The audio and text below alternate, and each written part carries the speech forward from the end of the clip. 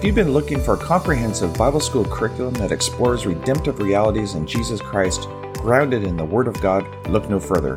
The goal of this podcast is to spread the life-transforming Word of God throughout the world, for the equipping of the saints, to do the work of the ministry, and to build up the body of Christ in what Jesus has accomplished for us through his death, burial, resurrection, and seating at the right hand of God the Father.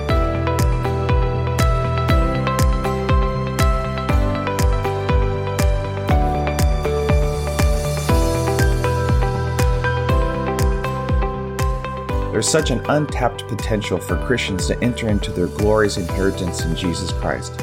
Together we will discover what Jesus has done for us by providing such a great salvation, and how to appropriate the promises of God in our lives.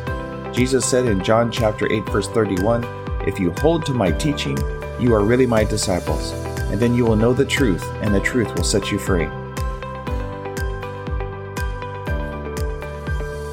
Each podcast season will cover one of the books that I have compiled over the years. You can find a complete listing of my Christian education material on my website at www.wordinspire.com. You're welcome to download these ebooks for free in PDF format for your own personal or ministry use. So let's explore these biblical truths and principles together that will absolutely transform our lives. God bless.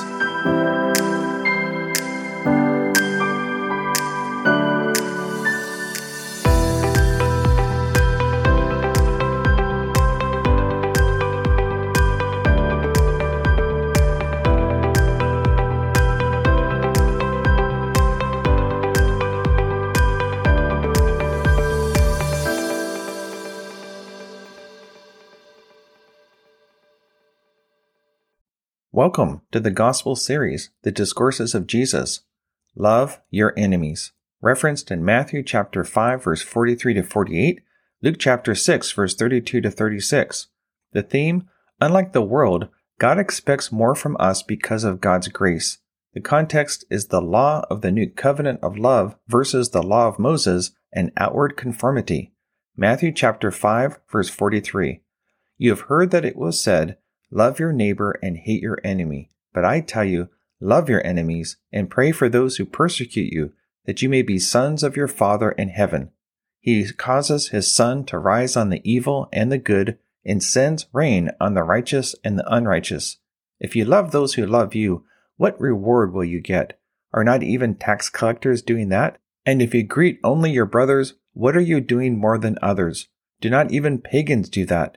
Be perfect, therefore, as your heavenly Father is perfect. The God kind of love. Human nature says, if you're nice to me, I'll be nice to you. If you're mean to me, then I'll be mean to you. It's a tit-for-tat kind of thing.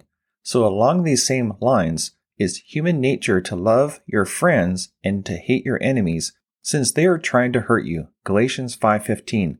In the world, there's a certain justification to hate your enemies and wish them ill will. However, this mentality is intrinsically self-centered, so it's all about how I am being treated will determine how I'm going to treat you. It's very reactionary in nature. Natural human love quickly turns to hatred and bitterness if it doesn't get its way.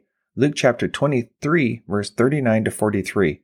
There are three kinds of love in the Greek mentioned in the Bible.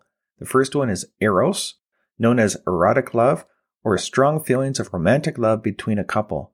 Phileo, a friendship kind of love between the same or different genders.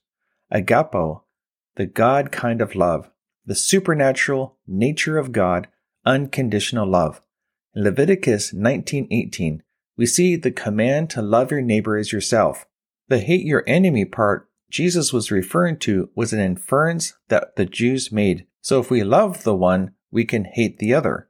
While we were still enemies of God, Christ died for us. Romans chapter 5 verse 6 through 11, Ephesians chapter 2 verse 1 through 7, Colossians chapter 1 verse 21 to 22. So Jesus is simply telling us to do what God is already doing. 2 Corinthians 13 verse 11, 1 John chapter 2 verse 6. In reality, the problem is not with people anyway, but the devil motivating them to do evil. John 8:44, 2 Corinthians 4:4, Ephesians 6 verse 12, 2 Timothy chapter 2 verse 23 to 26, 1 John chapter 3 verse 8 through 10. The problem with hating people is that the Bible calls it murder. It's of the devil and not of God. 1 John chapter 3 verse 14. We know that we have passed from death to life because we love our brothers. Anyone who does not love remains in death. Anyone who hates his brother is a murderer, and you know that no murderer has eternal life in him. This is how we know what love is. Jesus Christ laid down his life for us, and we ought to lay down our lives for our brothers.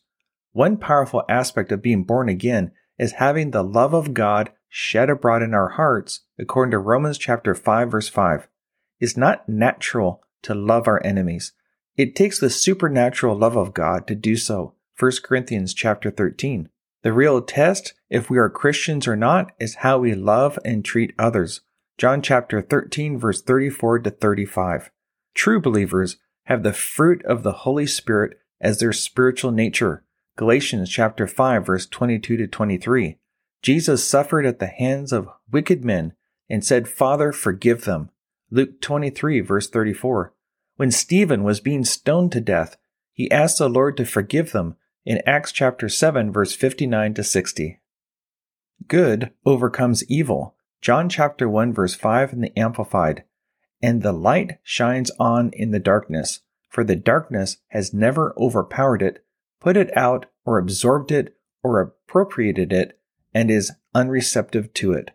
Jesus provides a powerful antidote for the painful sting and wounds of personal offense when people reject us, are hateful, with hateful words, and in acting in ways that are ungodly. We are to pray for them. This is not an admission of defeat or being a coward when we are being wronged by others. Loving our enemies is not condoning, accepting their evil behavior and how they hurt us. We can hate the evil, but love the person at the same time, desiring to see them repent, change, and be blessed. Praying for our enemies does two things for us. First, it extends God's grace to help the other person repent and come to their senses. Second, it releases God's grace in our lives to heal the hurt and remove the pain. It's really an act of faith to forgive the offender and seek their good in spite of themselves. 1 Peter chapter 2 verse 19. For it is commendable if a man bears up under the pain of unjust suffering because he is conscious of God. But how is it to your credit if you receive a beating for doing wrong and endure it? But if you suffer for doing good and you endure it, this is commendable before God. To this you were called because Christ suffered for you, leaving you an example that you should follow in his steps. He committed no sin, and no deceit was found in his mouth. When they hurled their insults at him, he did not retaliate. When he suffered, he made no threats. Instead, he entrusted himself to him who judges justly. We should actually feel sorry for our enemies, because generally speaking, hurt people hurt others. It becomes a vicious cycle of perpetually hurting. Hebrews 12:15. We need to be the ones who stop it. So let's be part of the solution and not the problem by handling conflict God's way by walking in love. When Saul, before he became the Apostle Paul, was persecuting the church, Jesus gave him an ultimatum: repent or die while on the road to Damascus. Acts chapter 9 verse 1 through 6, chapter 26 verse 14. The Lord knows how to deal with those who attack us. Acts chapter 12. God will give those folks an opportunity to repent or else.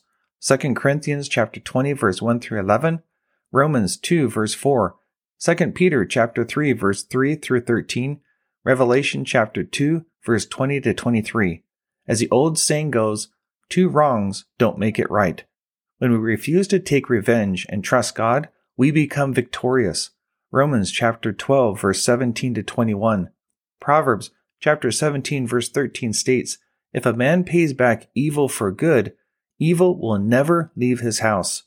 If we choose to walk in love, speak blessing over the person, refuse to gossip or agree with others to judge and criticize them, then God will honor and vindicate us. Proverbs 16 verse 7.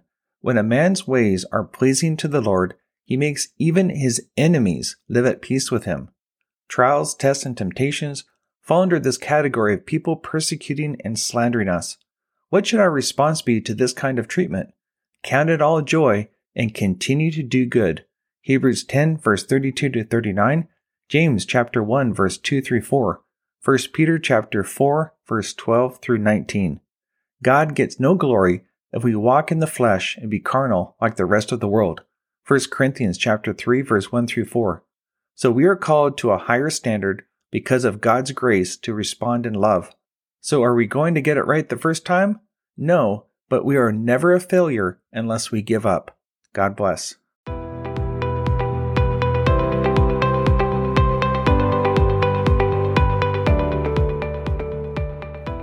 I highly encourage you to continue listening to the Word of Life Study Series podcast and encourage your friends to tune in as well. The scriptures encourage us in Acts chapter 17 verse 11 to receive the message with great eagerness and to examine the scriptures every day in order to confirm the truth that you're hearing. God's Word is our final authority for all matters that pertain to life and godliness. I'd like to close this episode by praying over you according to Ephesians chapter 1 verse 17. I keep asking that the God of our Lord Jesus Christ, the glorious Father, may give you the spirit of wisdom and revelation so that you may know Him better. I pray also that the eyes of your heart may be enlightened in order that you may know the hope to which He has called you, the riches of His glorious inheritance in the saints, and His incomparable great power for us who believe. That power is like the working of His mighty strength which He exerted in Christ when God raised Him from the dead and seated Him at His own right hand in the heavenly realms, far above all rule, authority, power, and dominion, and every title that can be given, not only in this present age, but also in the one to come. And in chapter 2, verse 6, and God raised us up with Christ and seated us with Him in heavenly places in Christ Jesus. Be blessed and see you soon.